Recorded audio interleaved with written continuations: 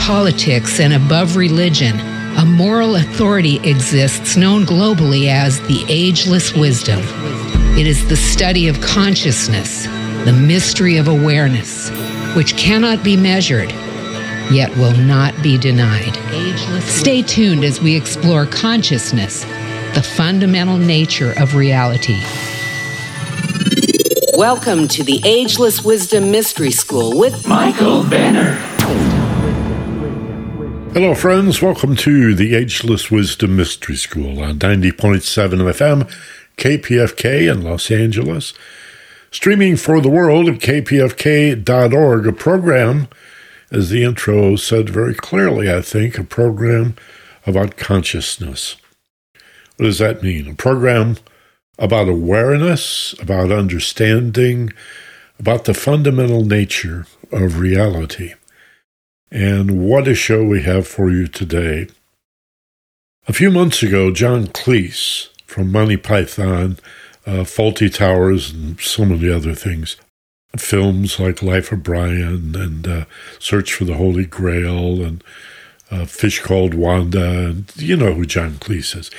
We were fortunate enough to have him on this radio program here on KPFK.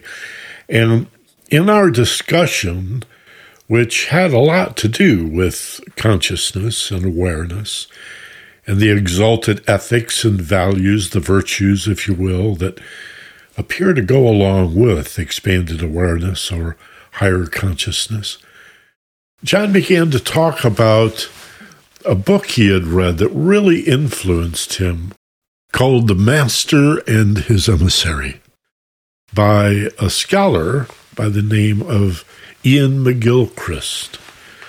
So John was just so impressed with this fellow and had met with and done some seminars with Dr. McGilchrist. So I looked him up, and he has a new book, so he was anxious to tell people about it. The new book is called The Matter with Things.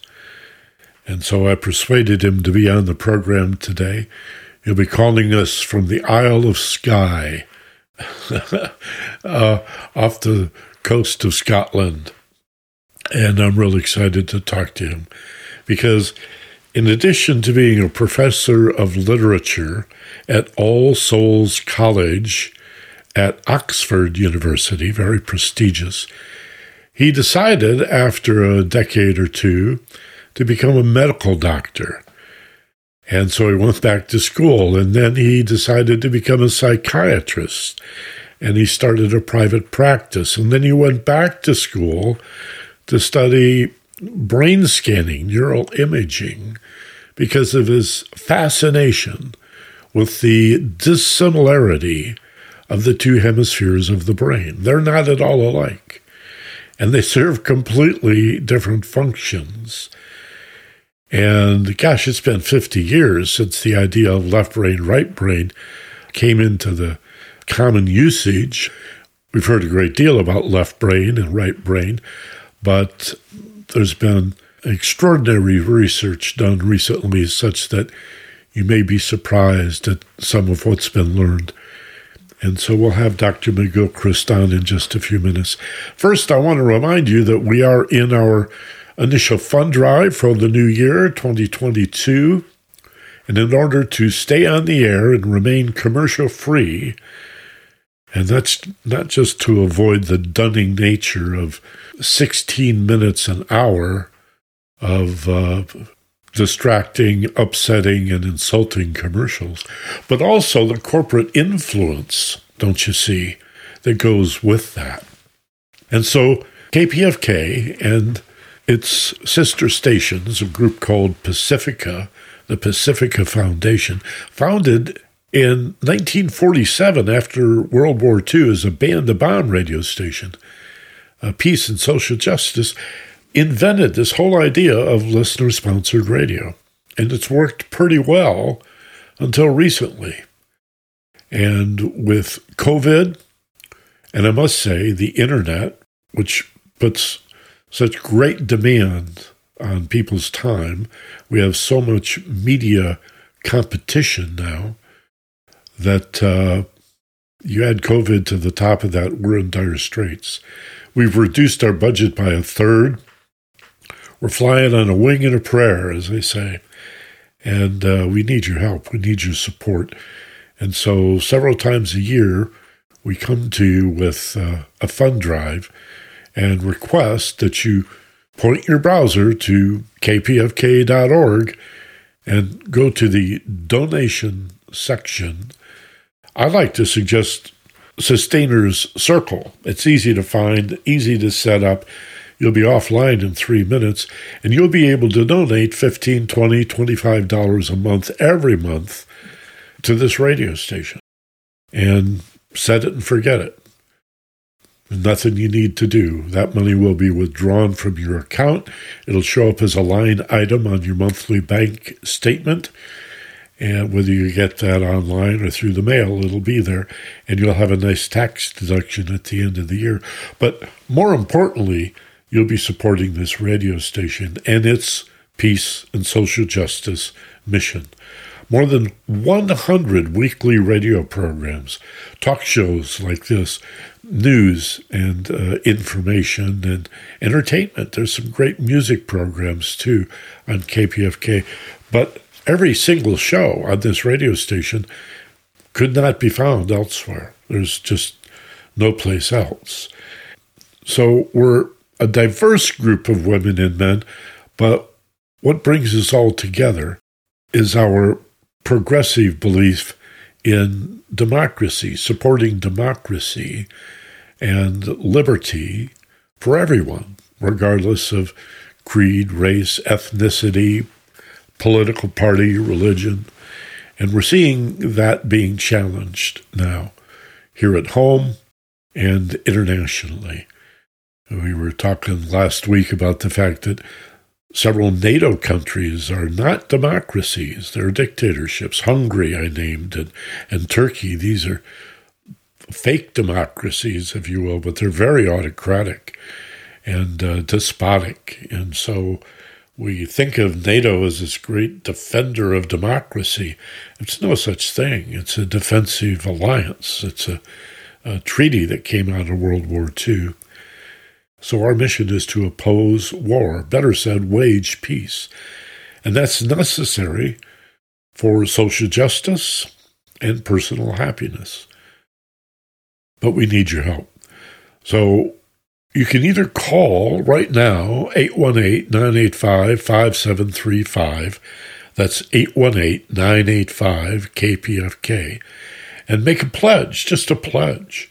Or make a donation or a contribution.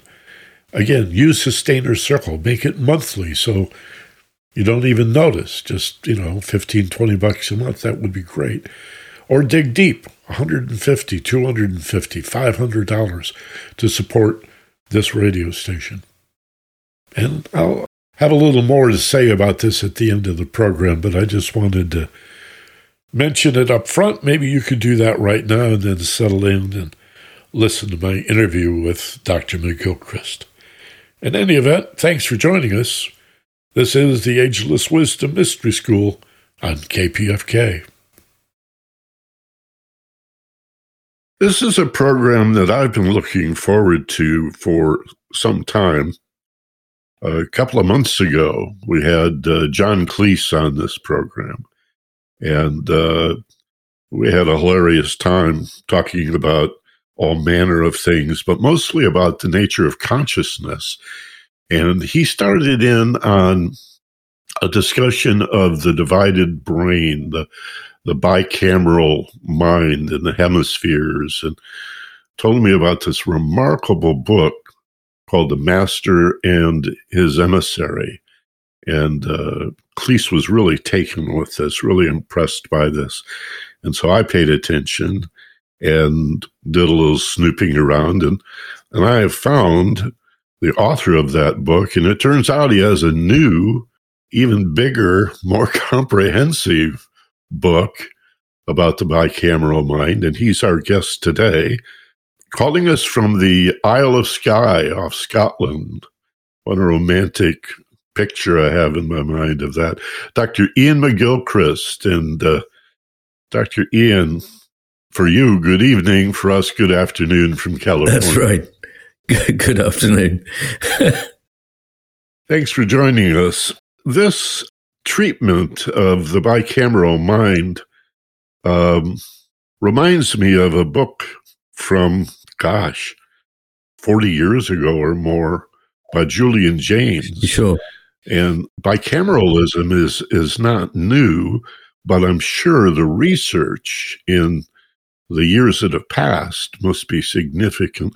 What do we now know about the divided brain or bicameral mind? It's mind and brain we need to talk about, I think, that perhaps Julian Jaynes had no idea about. Well, James's book, The Origins of Consciousness and the Breakdown of the Bicameral Mind, is a wonderful work. I think it was mid-1970s. And it was about the time when talk of left-right hemisphere differences had gone into popular culture. And the first hurdle I have to get over in talking about this topic is to explain that almost everything that people think they know about the differences between the hemispheres is wrong. But that doesn't mean to say there aren't extremely important differences. It's getting at what those differences are that I've spent the last 30 years. And somebody who works in a lab and has never actually worked with a patient might buy the idea that there's no significant difference between the hemispheres. But you try telling that to any neurologist or psychiatrist or anybody who actually has to do with living human beings, they won't believe you, because there are enormous differences. And what it boils down to is something that when I found out that this was really the essence of it, it didn't immediately strike me how important it is, but it's a difference in the way in which the two hemispheres attend to the world.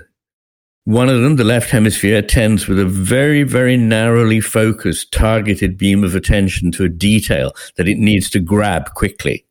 But it doesn't help it understand the bigger picture. It helps it manipulate the world.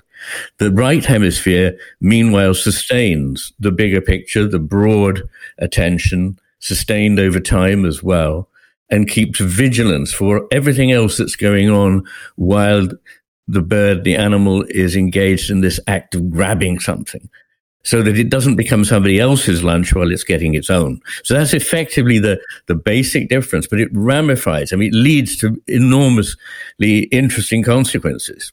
Do you want me to say a little about that? I do. Yeah, just continue.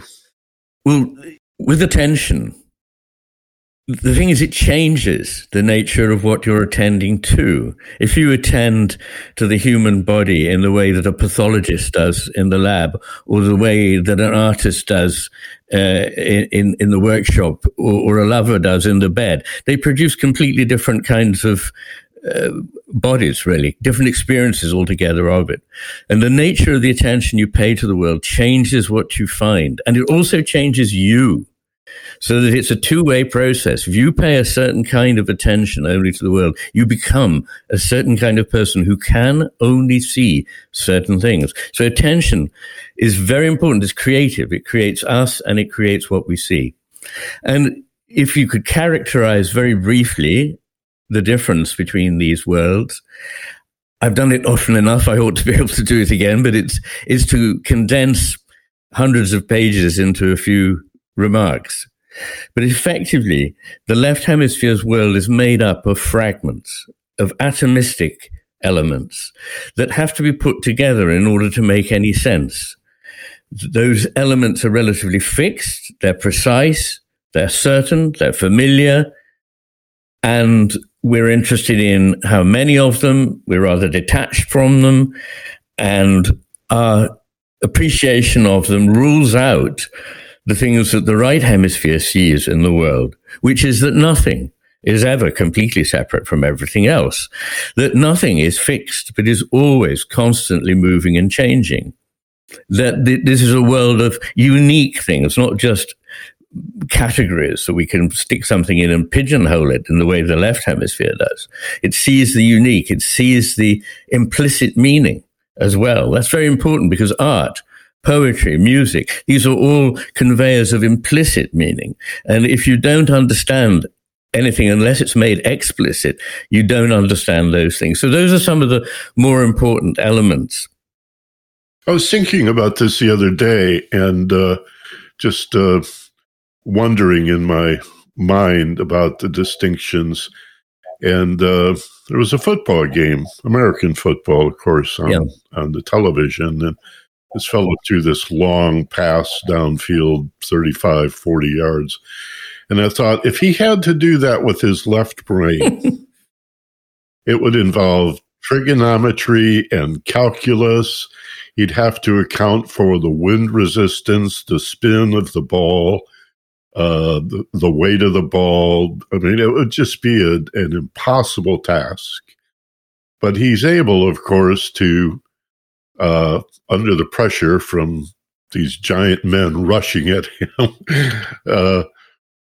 with the intention of taking him down to the ground, he's got to run back and heave this ball to a player running away from him high in the sky such that the ball intersects with the runner. Quite a remarkable task, if you think about it. Yes. And there's nothing logical or rational about it. How do we do that? Is that not a right brain gift? Well, I think you're pointing to the distinction between the conscious mind and the unconscious mind. And as Julian Jaynes himself said, there's nothing inferior about the unconscious. In fact, it's in our unconscious that we solve problems, make decisions, square up our alternatives, fall in love, whatever. All the things that matter in our life go on outside the glare of this tiny spotlight of attention. And actually, in my new book, The Matter with Things, I look at both motorcycle racing and horse racing, because people who worked in those areas contacted me after reading The Master and His Emissary and saying, this is so relevant to everything I do. So in a way that maps onto left and right, in that the left is more captured by this highly conscious, stilted, willed act of attention to a detail, whereas the ability to take in from all one's senses and reach an intuitive conclusion is better done by the right hemisphere. And one of the things I do in my new book is to try and reverse a little bit the bad rap that intuition has had in recent times, partly because of the extraordinary success of Dan Kahneman's very entertaining work on this very topic. And he and I don't think see that differently. But there is a tendency for us to think that just because very cleverly set up situations can show that we can be deceived by our intuition, doesn't mean to say that we're mainly deceived by our intuitions. I mean, I can show you the most staggering optical illusion that you just can't believe that is, what you're seeing is what you are seeing. But I don't know anyone who, after seeing that and realizing that their eyes were deceiving them, that says, I'm going to live my life with my eyes closed from now on. I'm not going to bother looking at anything. I mean, that would be really stupid. And we know that actually in intuition, we can balance a whole lot of different factors, as many as 20 different elements, and we can come to a conclusion, which if we tried to spell it out in sentences serially, one after another, we'd miss a lot of it, and we'd come to forced conclusions that weren't necessarily the best conclusions. In fact, there's a very funny thing. A horse racing expert wrote to me and said he'd been making these, he'd been making judgments of the odds on certain horses winning races for bookmakers. And time and again, he would send them a text with an immediate impression after seeing the horses just for about 30 seconds. And he was almost invariably right. But he kept questioning himself and saying, that can't be right. And then he'd go back and change it. And then he would be wrong. And the bookmakers eventually said, look, for God's sake, just send us a text. Don't think about it. And on that basis, he makes a huge living. But when he tries to think about it, he doesn't do any better than chance. Intuition seems to be more emotional than mental, to me anyway. And so much of what I believe I've come to understand in my life has come to me intuitively. and I've had to learn to trust my intuition. But it's much more reliable when I seek to understand myself than when I use my intuition to understand the world. The world around me seems like I'm better off relying on my rational, objective. I think of it as the objective side, the left brain, the rational side, and the subjectivity of my emotions and revealing my responses and myself and my individuality. That seems to me, anyway, to be the great value of developing intuition. Yes, I'd just like to qualify what you said, if I'm going to be able to agree with you. Because, first of all, I don't think that rationality is the preserve of the left hemisphere. Both hemispheres are capable of reason. In fact, the right hemisphere can reason more subtly and can, in fact, do certain kinds of mathematics problems that the left hemisphere finds more difficult. So it's not a clear-cut thing like that. But what I loved was when you first said, there's something more emotional about it. But we shouldn't think that on the one hand there is this compartment labeled reason, and on the other there is this rather dangerous compartment labeled emotion. Our feelings, our bodies, our minds, and our thinking selves are all part of one phenomenon. They're only artificially divided up like that. And the left hemisphere is, in a way, the consequence of having removed an awful lot of the elements from the picture. But in reality, when we make decisions, we're doing them with our whole self, mind and body, feelings, thoughts, intuitions, and reason. And I argue in the book, my new book, in the middle section, I ask the question, how do we get to, know what we can trust more than its opposite? I don't believe in one big truth, but I certainly believe there are things that are truer than other things. And we all do. Otherwise, we couldn't even get out of bed in the morning or have a conversation about anything. So how do we find those things out? And I argue essentially, in brief, that we need science and we need reason and we need intuition and we need imagination. And in each case, each of those cases, I demonstrate that the more valuable part is in fact contributed by the right hemisphere, including to science and including to reason. And that when science and reason are deprived of what the right hemisphere contributes, they are poorer versions of themselves. There's so much here, it's hard for me to take the whole and turn it into a linear conversation, but I want to dwell on the dangers of binary thinking, which I just stepped into with you. Yes. So let's underscore the importance of not being too binary in saying everything is either or. Quite. This has been a frustration of mine as a journalist and a talk show host all of my life, this tendency to bifurcate all differences into opposites. And it seems to me to be a function of stress in the amygdala. Do you think that that's where a lot of this is coming from? Just a survival impulse? Well, I think snap decisions have to be made at a fairly gut level, if you like, which is represented in the brain by the level of the amygdala, I guess. But I think you've put your finger on a very important distinction. The left hemisphere tends to see things in black and white. It's either this or it must be that. This is because it needs to be certain. It prizes certainty. It feels anxious if it's not certain of something. But actually, we can never be certain of anything in our entire lives. We can only have reasonably good ideas.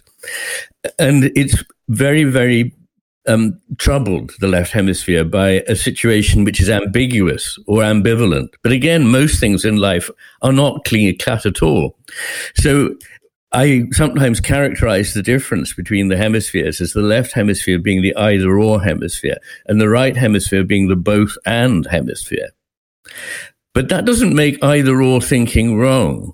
I say that what we need is not either or thinking or both and thinking. We need both either or thinking and both and thinking. I hope that's clear. It's a bit of a conundrum, but I get it. Yeah. substituting and for or is generally a pretty good idea, I think. It is. And of course, it's more, the picture that I'm giving you at the moment is the sort of thing I can say very, very briefly. All these statements have to be qualified. They're not absolute. But I mean, if you need to get a picture, you need to get that picture from some headlines. And that's what I'm really giving here. And funnily enough, it's actually an electrophysiological truth that the left hemisphere doesn't seem to see the need of the right hemisphere, but the right hemisphere sees the need for the left hemisphere. So the right hemisphere accepts that there is need for either or thinking, and it sort of kind of outsources that to the left hemisphere so that it can keep the big picture. But the left hemisphere doesn't have that big picture, so it thinks, it knows everything. It's a very good example of, the so-called Dunning-Kruger effect, that people who are not very bright think they know everything. But as people become brighter and know more, they think they know less and less. And I'm afraid that applies to these two hemispheres. Yeah, that's Socratic wisdom, of course, the value of recognizing how little we know and how much there is to be known is a mark of a wise person. Yeah. There's a quotation that I believe is mistakenly attributed to Einstein about, and I haven't been able to figure out who really gets credit for it, but it goes along the lines of the intuitive mind is a sacred gift, and the rational mind, it's a servant. I think this is where I got the idea of the left brain being the rational side. And we've honored the servant and ignored the sacred gift. Yeah. And that's sort of the master and his emissary, isn't it? It is very much so, yes. That quote is quite true, has never been tracked down to anyone. It's extraordinarily in keeping, however, with many of the other things that Einstein is certainly known to have said. It is not out of character. He was himself very clear that his ability to solve problems was intuitive, and that sometimes finding out why he was right would take weeks or months afterwards. He'd laboriously work out a rationale for how he'd come to that conclusion. But his daughter describes him sometimes playing music and then suddenly getting up from the piano and going, "I've got it," and going and, scribbling something. So he was, and has written everywhere about the importance of intuition. It's just that particular saying, which is rather beautiful, I don't know that we have a recording of him saying it anywhere. But what I can say that is very interesting, I think, is that in all the cultures I've looked at across the world, from the Chinese to the Native Americans to the Inuit to Indian culture, there are fables of two powers, unequal powers, one that is wise and all-seeing, one that is limited, proud, rebellious, and that it is very important that rebel, that Lucifer, if you like, knows its position, because it's a very helpful servant, but it's a very poor master because it doesn't really understand what it's doing. And I don't know whether people still know the story of the Sorcerer's Apprentice, but it's really that story from the great poem of Goethe's. Yes, yes. I often say in speaking and teaching about self-awareness that the ego nature's job is to ride shotgun, but it really wants to drive. It's like the 15-year-old teenager that would much rather get behind the wheel. That's a nice way of putting it. My guest is Dr. Iain McGilchrist. We're going to take a short break, but I want you to know about his books. He has many, but is probably best known for The Master and His Emissary, about the divided brain. But he has a new book that's quite astounding, and that's called The Matter with Things. Beautiful play on words. Maybe we can get you to speak about the entendre that's enfolded within The Matter with Things. You're listening to the Ageless Wisdom Mystery School. I'm KPFK, and we'll be back with more right after this. KPFK on your radio at 90.7 FM. Perhaps you're listening on the internet at kpfk.org. We do podcast this program. If you ever miss one and want to catch up, you'll also find it on YouTube. My guest, Dr. Iain McGilchrist, is the author of a marvelous new work. It sold out almost immediately, although it is a pricey and thick volume. How many pages is this? It's a 2-book set, isn't it? The Matter with Things? Yes, it's two volumes, and it's about 1,500 pages, which sounds very off-putting. But I've taken care that it should be a beautiful book to read, because if you're asking somebody to spend a lot of time with a book, it needs to be. And the pages are not crowded, and all the references are in the margin, so you don't have to keep one finger in the back of the book and keep looking something up. It's all there. So, I'm glad to be able to have left behind me a really beautiful book, as well as I think one that sums up what I have to say about life. Well, it's a tribute to you that you were able to find someone to publish such a book. Publishers are having an increasingly difficult time staying afloat, and they're cutting corners and using cheaper materials. And, yes. American books now look often like they come from third world countries. Yeah. But this is, from everything I've seen, I've yet to get my hands on it, but it certainly seems like a beautifully bound and illustrated book.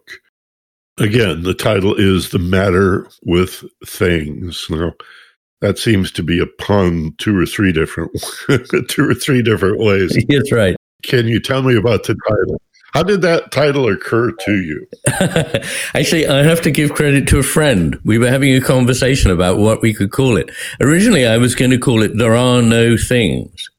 But a number of people said they didn't really like that. It's a kind of arresting title, but it might line me up with people I totally disagree with, a kind of rabid postmodernist that says, nothing exists. We all make it up. And I don't believe that. I believe we encounter reality. We partly create what we find, but we don't just create it out of nothing. So I was trying to think about, how otherwise to put it. And this friend said, what about the matter with things? And it's lovely because, of course, I am trying to talk about what's gone wrong, but I'm also saying that it has to do with our obsession with the material world and with things. And people say, well, if there aren't things, what are there? My answer to that in brief is processes. That if we stop thinking about lumps of stuff that have to be welded together to make any sense, but instead see it as more like a living flow in which there are whirlpools, there are pieces, there are parts, but they're all connected and it's all moving. So I believe that what we are existing in should be seen as process, not as thing. I think the way you speak and the information that you're sharing with us today speaks volumes about your education, but I think people should know that you were a literary professor at All Souls College at Oxford, and then decided to become a medical doctor, and then a psychiatrist, and then you studied neuroimaging, brain scanning. I mean, how many PhDs do you have? None. I have what people call a checkered career. The trouble is that I've always been interested in too many different things. I've always, as a child, my grandparents and my father were very scientifically minded, and so I was brought up in that tradition. And then, in my teens, I just became so much more interested in the humanities, in history and languages, in literature and so on, and in philosophy. And so I went backwards and forwards between these various things at different points in my career. And as you say, I've moved back and forth.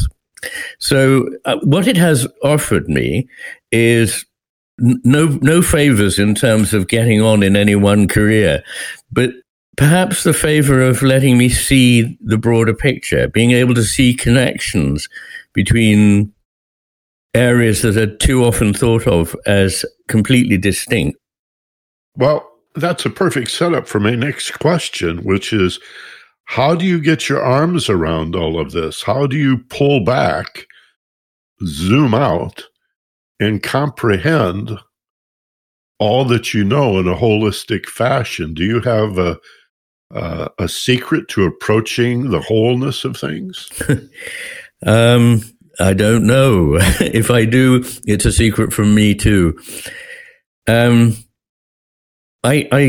think and read a lot, and over a lifetime, I've become more and more interested in certain conceptions that I had as a teenager. I mean, really, the start for me goes right back to my teens, and I've just learned more, and now have philosophical arguments to support the positions that I already intuitively held as a teenager. So, for example, I remember being quite certain that a whole was not the same as the sum of its parts. And clever fellow students would say to me, well, what's this mysterious something else then that's got added in?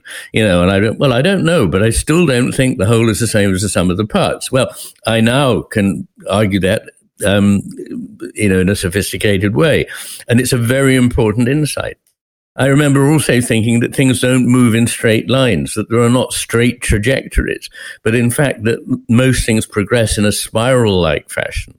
They come back almost to where they were, but now at a little higher on the circle, if you like, so moving up a spiral. These things were intuitively clear to me as a young person, that the world is not, in fact, inert, dead and unresponsive, but that we respond to it, but it also responds to us, that there is a two-way reverberative relationship between our consciousness and whatever it is that we find in that consciousness, in the field of it.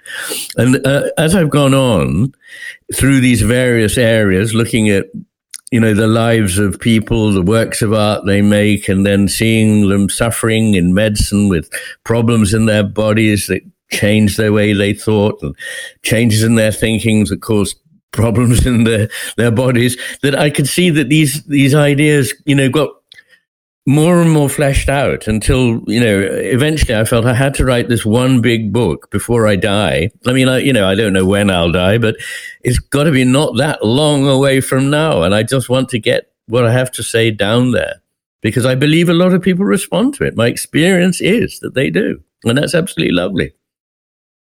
For example, I mean, one of the things that when I left teaching and left medicine, I thought, to write this book, I thought, how are you going to, so much of your life is spent in helping people and in getting the reassurance that they are helped. But it's amazing. I mean, the response to the Master and his emissary has been so many emails from people, the strapline of which is something like, your book changed my life. And people report, their marriage has improved, their work has improved, or whatever. I never set out to write a self-help book, but somehow it seems that that's despite myself, what I did. Well, I think you're supplying missing bits that people find on their own in different ways, but there's also this, it's like the cortex, there's this unifying overview that people intuit if they don't recognize in front of them. You mentioned the whole being greater than the sum of its parts. That brings to mind Buckminster Fuller, who I had the pleasure of seeing in person on several occasions before he passed. He is a remarkable man. He lives in a whole other universe. I always got the sense that he was speaking from a pretty elevated perspective. And what is that missing element that supplies more to the sum of the parts?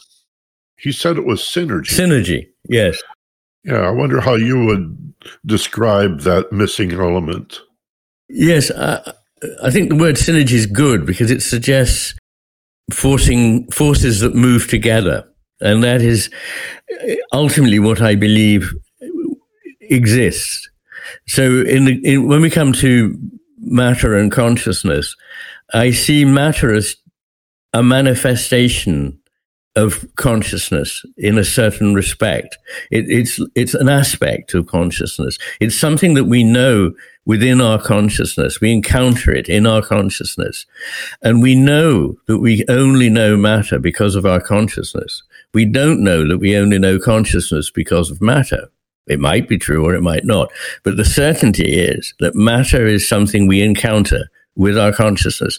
And I believe that matter, like consciousness, is an energy. And that ultimately we are dealing with force fields.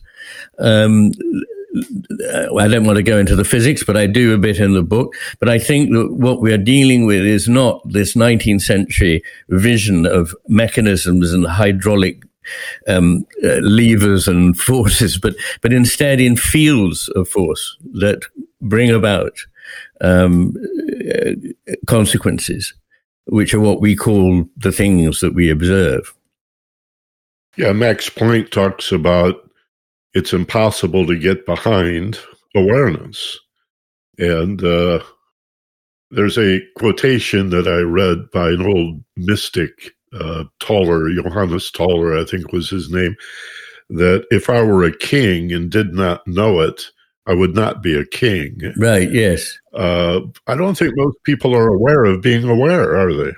That's right. That's right. Well, in all talk about consciousness, one needs to distinguish between awareness and awareness of one's awareness, which is, and people discuss things amiss because one person is using consciousness in one sense and the other is using it in the other sense. So, yes, I don't know really what to say about that. Well, the idea that consciousness is fundamental is mind-blowing. And we've had both mystics and quantum scientists on this program talking about the same thing. Yes. That rather than consciousness being we talked about this with John Cleese too, rather than consciousness being some epiphenomena of brain chemistry, we just can't explain how matter can produce energy, but we can postulate that energy, consciousness, produces our perception of the material world.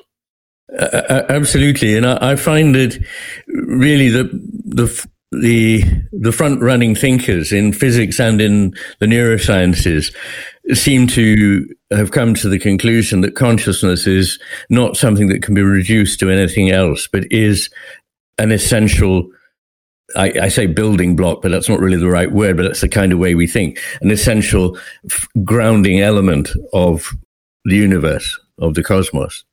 And I actually believe that values are as well. And that's not such an unusual position, even in the Anglo-American analytic tradition. At All Souls, I was a friend of a great philosopher called Derek Parfit, who was very hard-nosed in his philosophy. But he, too, believed that values are ontological primitives. In other words, you can't get behind them. You can't create them out of anything else. They're part of what is. So in the third part of my book, I do address the question, what can we say is there? And I look at time and space and also at matter and consciousness, of course, and at values and indeed at purpose and the sense of the sacred. So I'm looking across a range of things that we find that are difficult to reduce to anything else. And one of the things I'm at pains to emphasize, and I start part 3 of the book with this wonderful story from the Onondaga people, Iroquois people, about 2 brothers. And honestly, I've never seen such an extraordinary intuitive understanding of the relationship between the 2 hemispheres as this myth, which was written down in 1905, I think, first. So long before any of the neuroscience was available, but it's a brilliant expression of it. And I go from there into this idea that the coincidence of opposites is very, very important. And when we're looking at reality in our modern world, we tend to think in this very polarized way that if you move in one direction far enough, you get further and further away from what you're trying to evade. But in fact, you get closer and closer to what it is you're trying to evade after a certain point. Because once again, the structure is not linear, and things and their opposites coexist and need one another and live together. I sometimes say every angel has his devil and every devil has his angel.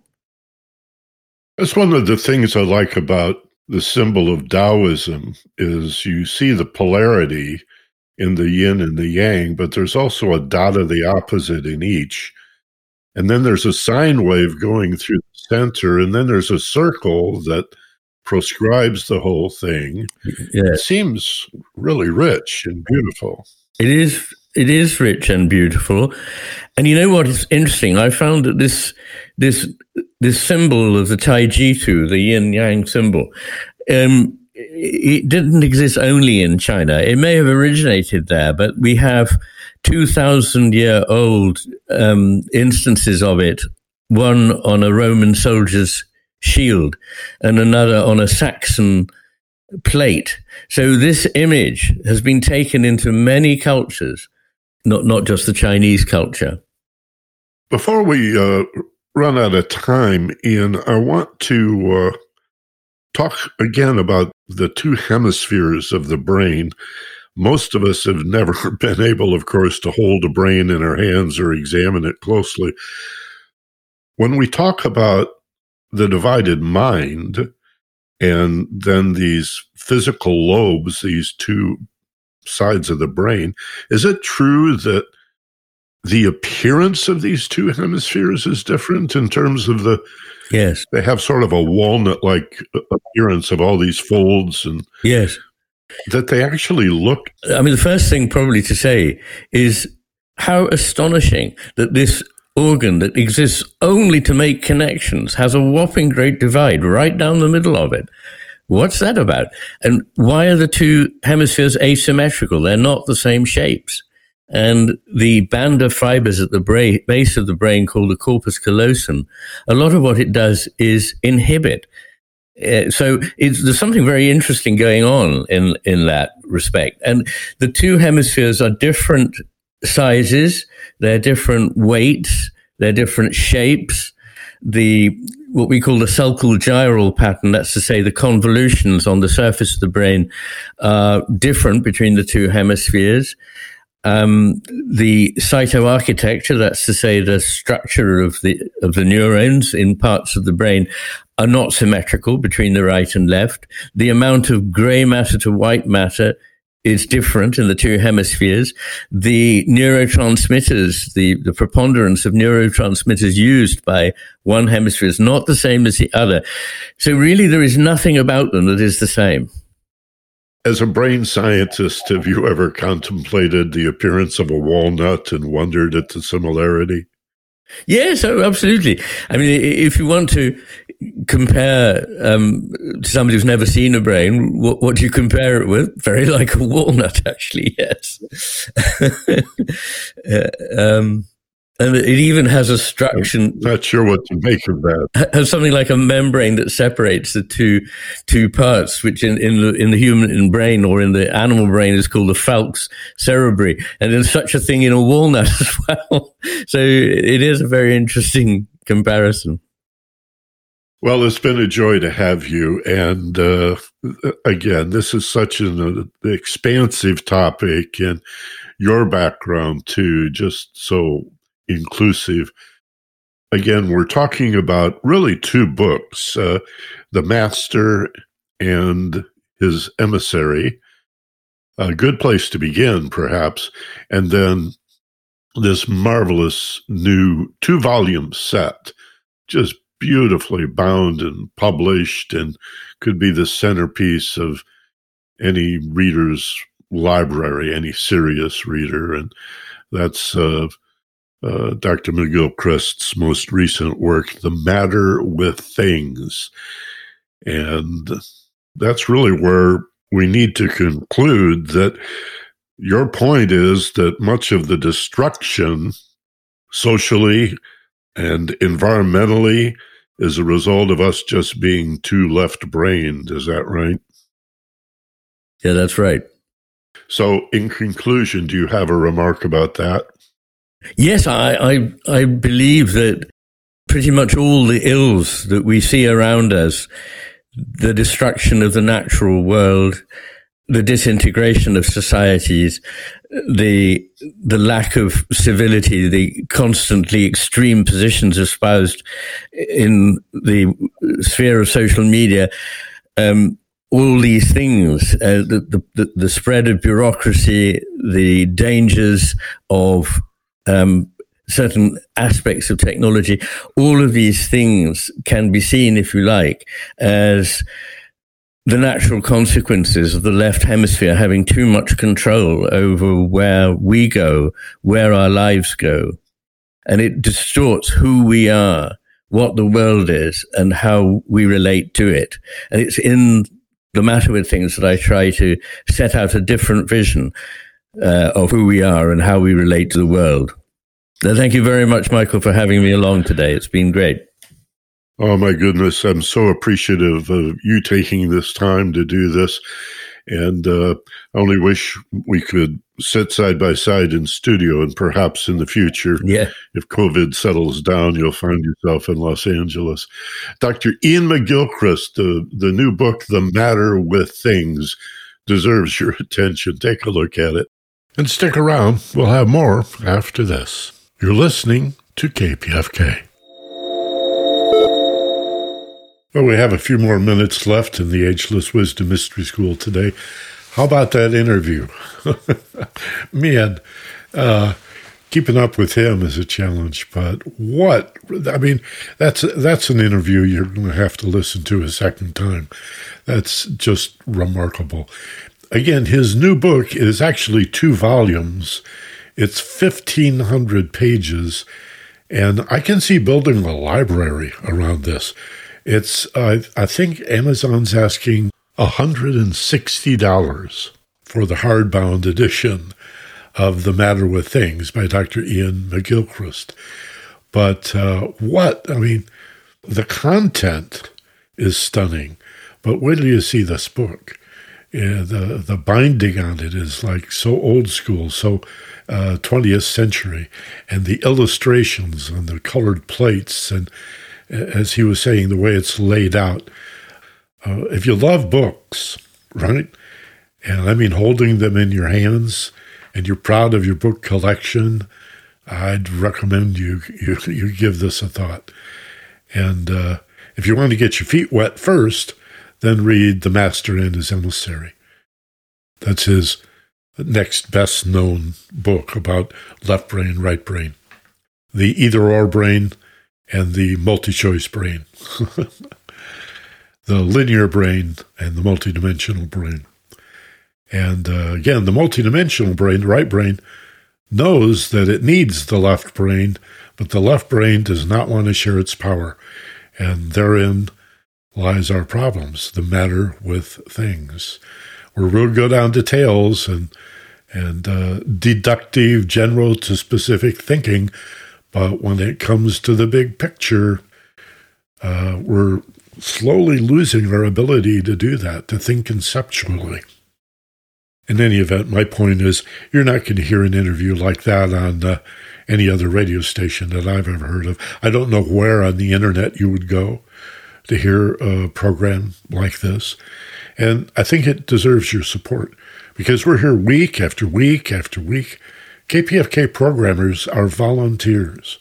I contribute money every month. I contribute this program, which is 8 or 10 hours a week, and I do it out of joy and love for what I do because of the cool people I get to talk to, and mostly because I know it really makes a difference. This is educational. It's lid lifting and illuminating. And you feel good after you listen to a program like this. So won't you support us? Won't you join the KPFK family? We're inviting you to be a member of the family. And with a contribution of as little as $25 a year, you're also a voting member. You can participate in elections. You could even run for the local station board. You can volunteer, and if you're short on money, how about some time? We can always use volunteers. We can always use help at the KPFK studios, and often you're able to work from home as well. Whatever you can do, volunteer, step up to the plate. Cash is what we really need. And contribution, or at least a pledge today, at 818-985-5735. Pick up the phone right now and call before the top of the hour, 818-985-KPFK.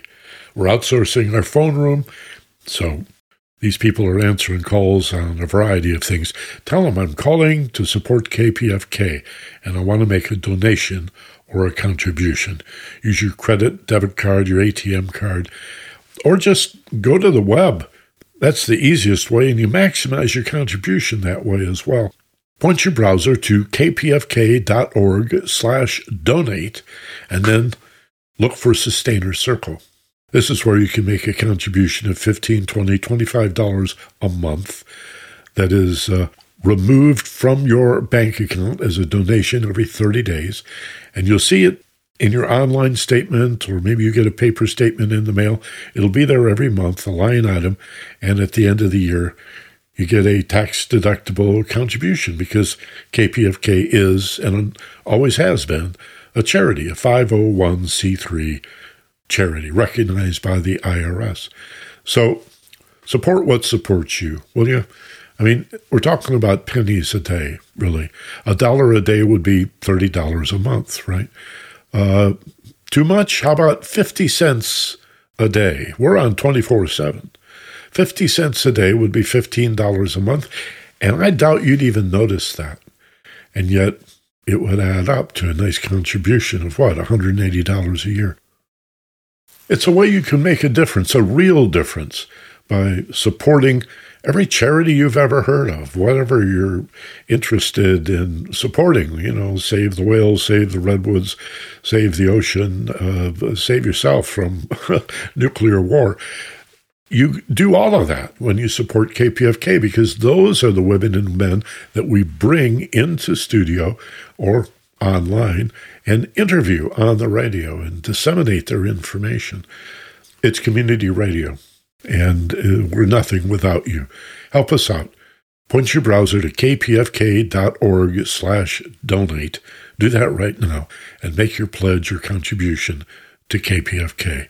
You'll feel better for it. You'll be proud of yourself every time you listen to this station, every time you hear an appeal for support. You'll have that button-busting pride of knowing I'm already part of that family. I'm doing my bit. Just a few dollars a month, $15, $20 a month. But, man, what a wonderful feeling. Your conscience will be clear and clean, and you'll have an understanding that you're really making a difference in the world. 818-985-5735 or kpfk.org. I appreciate you tuning in today. Hope you make it a habit every Tuesday at 1 o'clock. I'd like to thank my producer, Mark Brisky. Invite you to stay tuned for Carrie Harrison. You can hear this program streaming on demand at the homepage, theagelesswisdom.com, and the THE is part of it, theagelesswisdom.com, or podcast all platforms.